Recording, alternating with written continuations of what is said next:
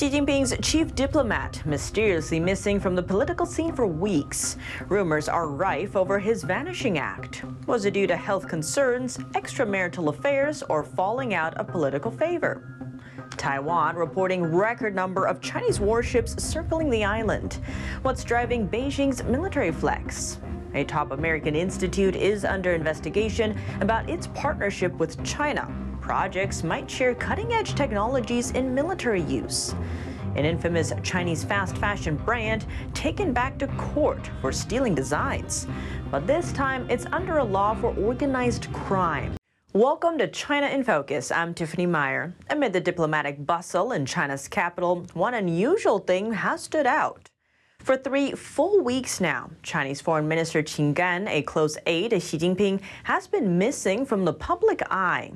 Qin was last seen in Beijing on June 25th when he hosted officials from Sri Lanka, Vietnam, and Russia. That followed the high-stakes meeting with U.S. Secretary of State Antony Blinken.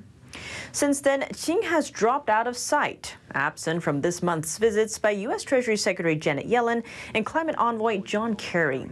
Last week, China's top diplomat Wang Yi took Qin's place and attended a gathering of Southeast Asian member states in Indonesia.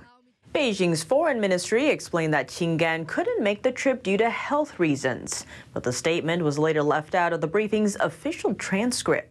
When asked again on Monday about Qin's prolonged absence, a spokesperson said there was no information to provide. Meanwhile, discussions about his disappearance have come under scrutiny. American scholar Phil Cunningham tweeted that in one of his commentaries, remarks about Qin's potential political disfavor were scrubbed in the South China Morning Post, a pro-Beijing newspaper based in Hong Kong. Analysts flagged the Chinese Communist Party's habitual secrecy and information opacity, calling it mind-boggling. But on the other hand, speculation is swirling. Hong Kong's pro-China newspaper Xingdao Daily claimed that Qin vanished from the public eye because of a COVID-19 infection, while posts on social media linked Qin's disappearance to an extramarital affair. His alleged secret girlfriend, a Beijing-backed media anchor, was a suspected double agent. The woman recently gave birth to an illegitimate child with the surname Qing. Others suggested that Qin Gan was embroiled in the downfall of a senior military official whose son allegedly leaked CCP intel while studying in the U.S.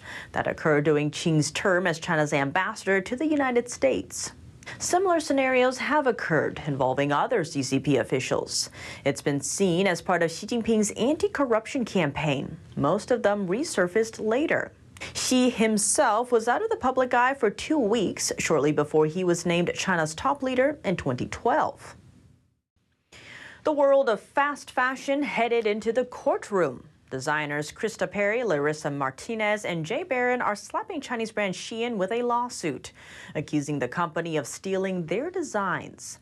The suit alleges SHEIN has grown rich by committing individual infringements over and over again, knowingly reproducing artwork from independent artists as part of its business model.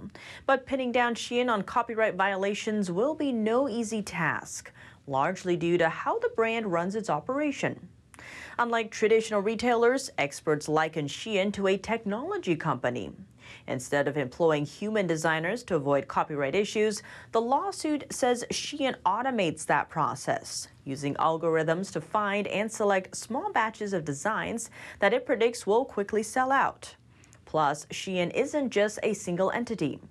It functions as a mass of smaller operations, many of which have short lifespans and are said to be quickly replaced.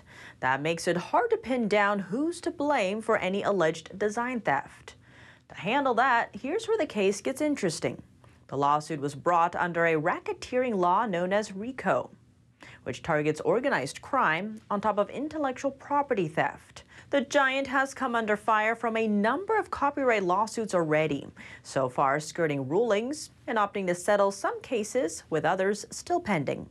That's alongside other accusations ranging from environmental damage to using materials sourced from forced labor. Valued at roughly $66 billion, SHEIN says it takes all claims of infringement seriously and takes swift action when complaints are raised by design owners, adding it will vigorously defend itself from claims it deems are without merit. Record-breaking crowds of warships circling waters near Taiwan. The whopping 16 Chinese vessels approaching the island in a single day. That figure tops the previous high of 14 back in August. Standing as Beijing's reaction to then House Speaker Nancy Pelosi's visit to Taiwan. Analysts say the activity carries several implications, none of them positive for Taiwan or regional stability. Here are the details. China's military is serving up a show of force near Taiwan. Last week, 38 aircraft were detected around the island, followed by 33 on Thursday and 30 on Friday. During those 3 days, 73 Chinese aircraft either crossed the Taiwan Strait's median line, an unofficial barrier between the island and mainland China, or entered Taiwan's air defense identification zone. But what's driving the surge? Experts say the reason is threefold. First, intimidation, aimed at wearing down the Taiwanese people's mental strength and ability to resist a possible takeover. Second, when Taiwan's military springs into action to respond, it takes a toll on defense systems and equipment. That creates a major maintenance headache and could even lead to a dip in Taiwan's defense readiness. Finally, the operations help Beijing prepare for the big moment, a possible Chinese invasion of Taiwan. The Chinese regime claims Taiwan as its own territory, despite never having ruled the island. It has vowed to annex Taiwan by force if necessary. Chinese state media hailed the naval activity on Sunday, saying the record number of vessels demonstrated the Chinese military's ability to encircle the island. The increased military pressure also comes as Taiwan gears up for its presidential election in January. A top candidate already riled Beijing in recent days by announcing he'd stop by the U.S. during a trip to Paraguay. U.S. Secretary of State Antony Blinken has warned China not to use the travel plan, quote, as a pretext for provocative actions. This is very routine given the distances traveled to have a transit point. 10 vice presidents from Taiwan have transited over the past couple of decades. Paraguay is the last country in South America to still hold official relations with Taiwan. The country's incoming president recently opened up on why it makes more sense for the country not to shift to Beijing. We would love to do more trade with PRC, but we are also looking to have the market of the U.S. open.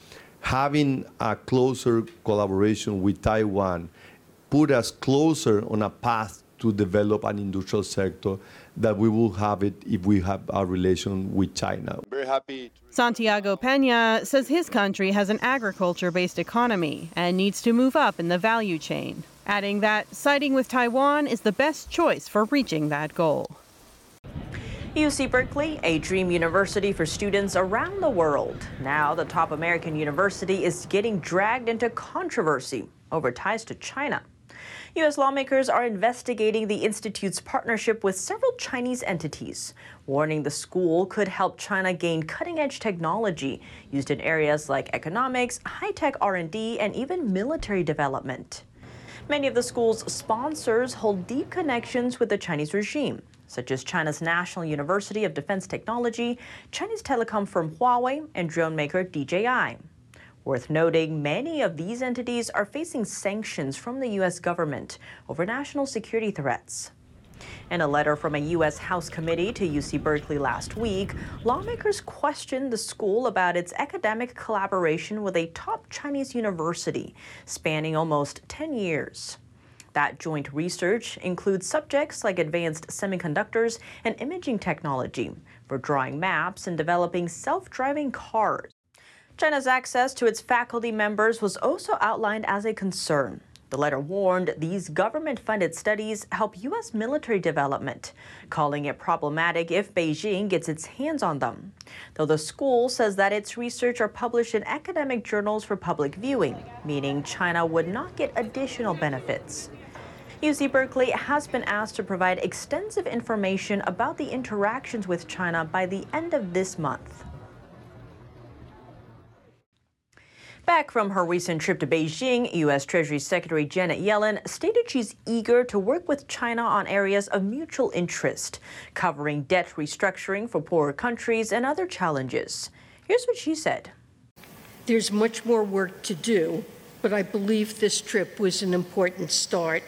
I'm eager to build on the groundwork that we laid in Beijing to mobilize further action. Yellen spoke on Sunday ahead of the G20 meeting in India. She said her visit to China set up better footing for relations between the two world powers. Last week's visit served as a step forward in putting our relationship on a surer footing and establishing a resilient and productive channel of communication.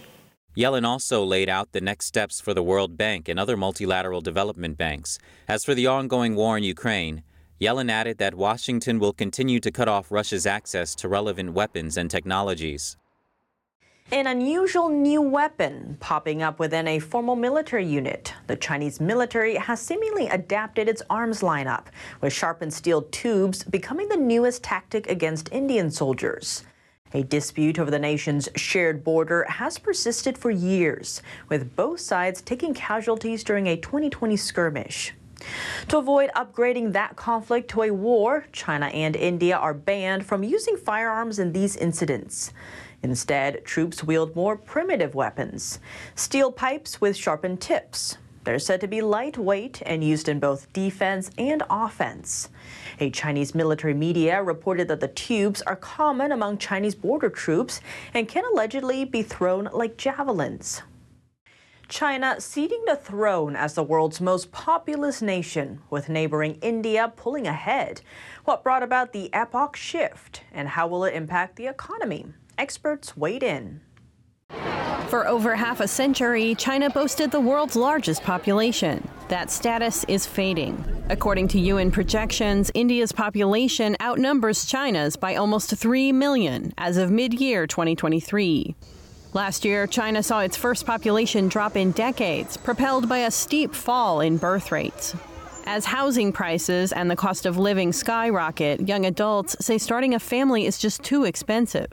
Demographer Yi Fuxian named 3 challenges facing China's population crisis. On the material level, people can't afford to raise children. On the mental level, people are unwilling to have children. Thirdly, on the physical level, infertility rises and some people can't have children. Fewer children heralds a drain on domestic demand and labor, something China's economy is heavily dependent on. And experts say Beijing's lift on the infamous one-child policy came far too late. China's economic growth will continue to decline.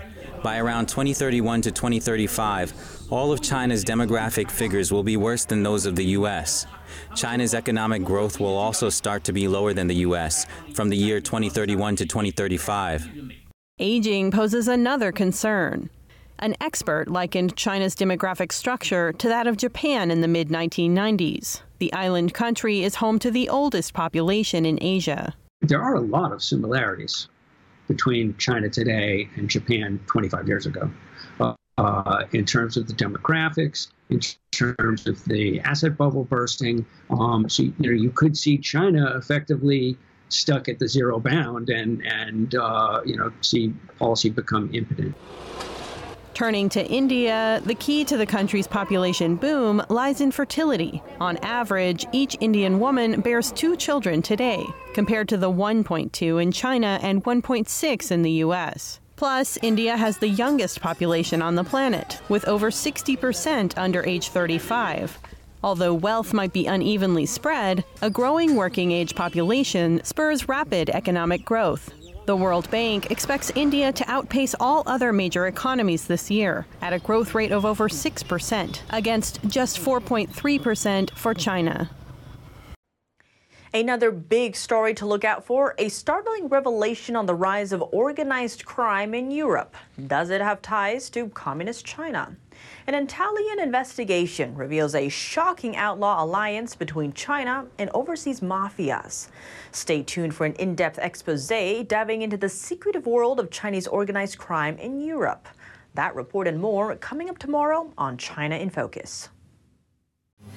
But coming up today, a ticking time bomb in the 21st century, the soaring risk of all-out war between China, the U.S., and its allies. And Taiwan is at the heart of it all. Most talks have focused on the rising risks and what could ignite conflict. But exactly what kind of war could we be on the brink of, and how can the U.S. ensure a victory? We sat down with Ross Babbage, non-resident senior fellow at the Center for Strategic and Budgetary Assessments in Washington, D.C., and author of the book, The Next Major War: Can the U.S. and its allies win against China, for details. More on that after the break, here on China in Focus.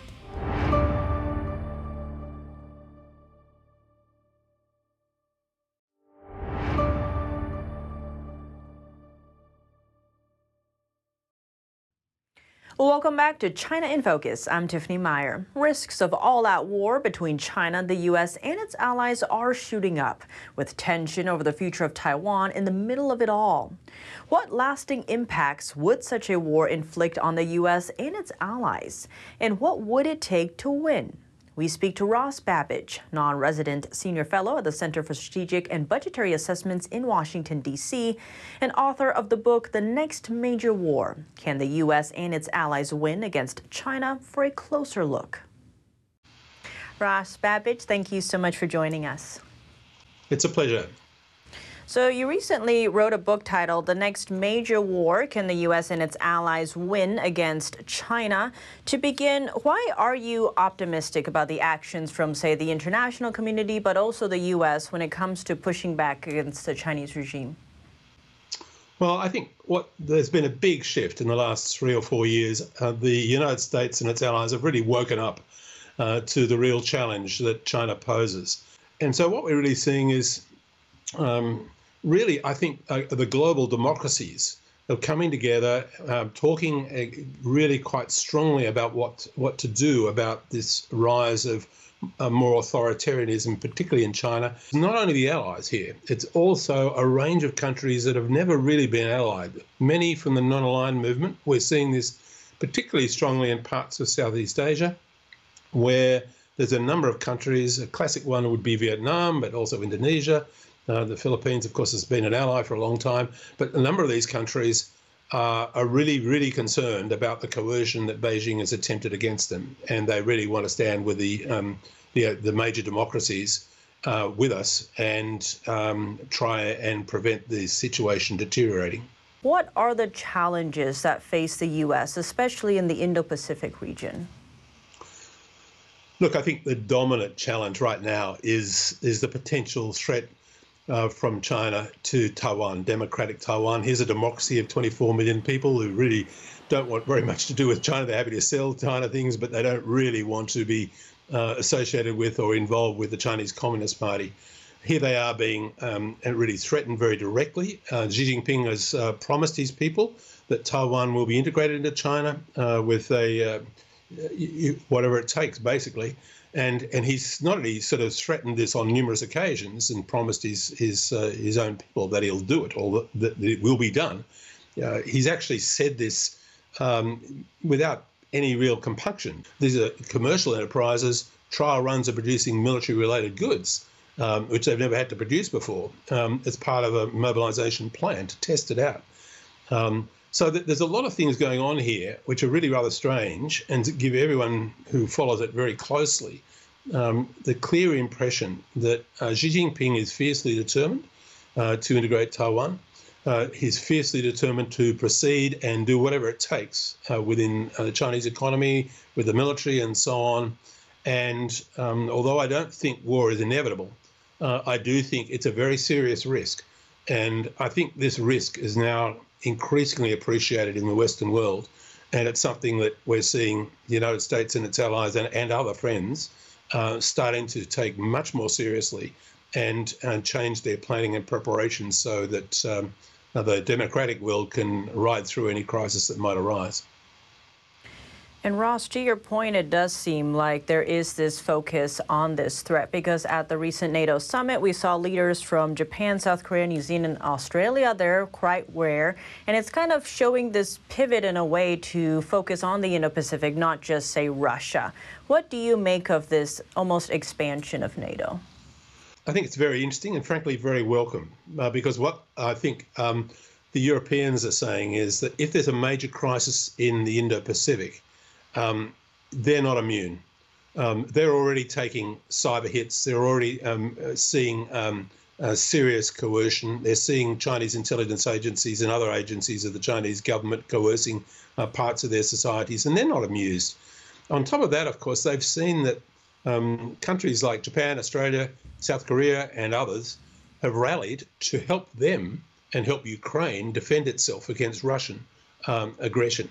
And they're really wanting to work with us in a global sense to be able to manage and counter where necessary Chinese international behaviour. And I think it's frankly very healthy and welcome.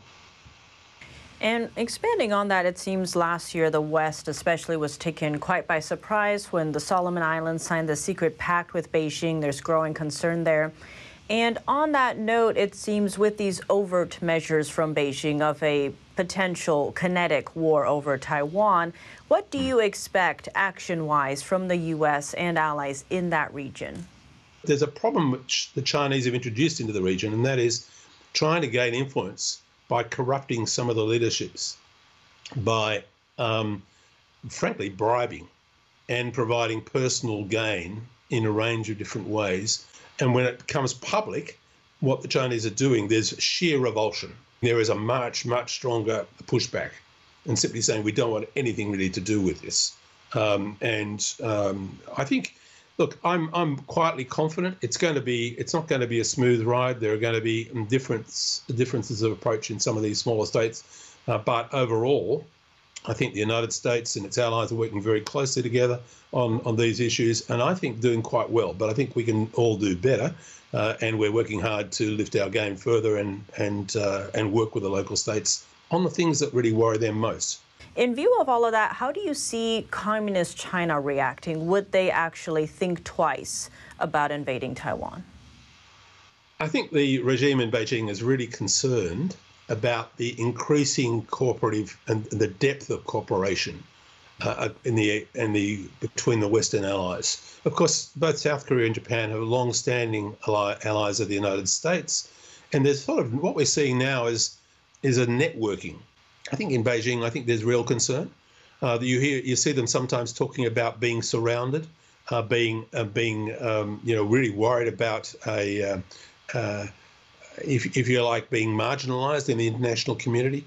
Well, my attitude to that is they can't really blame anyone else but themselves. The Western world went out of its way to try and encourage China to come out and behave like a normal state, backing its involvement in the World Trade Organization and all sorts of different international agencies, and encouraging it in the hope and expectation that it would become a more democratic, more open society, the sort of society that the Western world and the democratic world could live with and work closely with. Well, what we've seen is that was proved to be a false hope. And Ross, on the note of the Chinese regime almost getting marginalized here, it does seem in this time of uncertainty you are quite hopeful for the future. I am hopeful, and that is because the history of the major democracies, the United States preeminently, is that this is not the first time that we've faced really difficult problems, and really problems that at times looked almost insurmountable. And the United States, anyone who really, takes a bet against the United States, achieving great things really needs to think again. The reality is the United States and its allies, when they get their act together, can be absolutely formidable. Ross, Babbage, thank you so much for your time. It's a pleasure. That's all for today's China in Focus. I'm Tiffany Meyer. If you have any feedback on the show or have something you'd like to see us cover, send us an email at chinainfocus@ntd.com. We'd love to hear from you. Thanks for watching. See you tomorrow.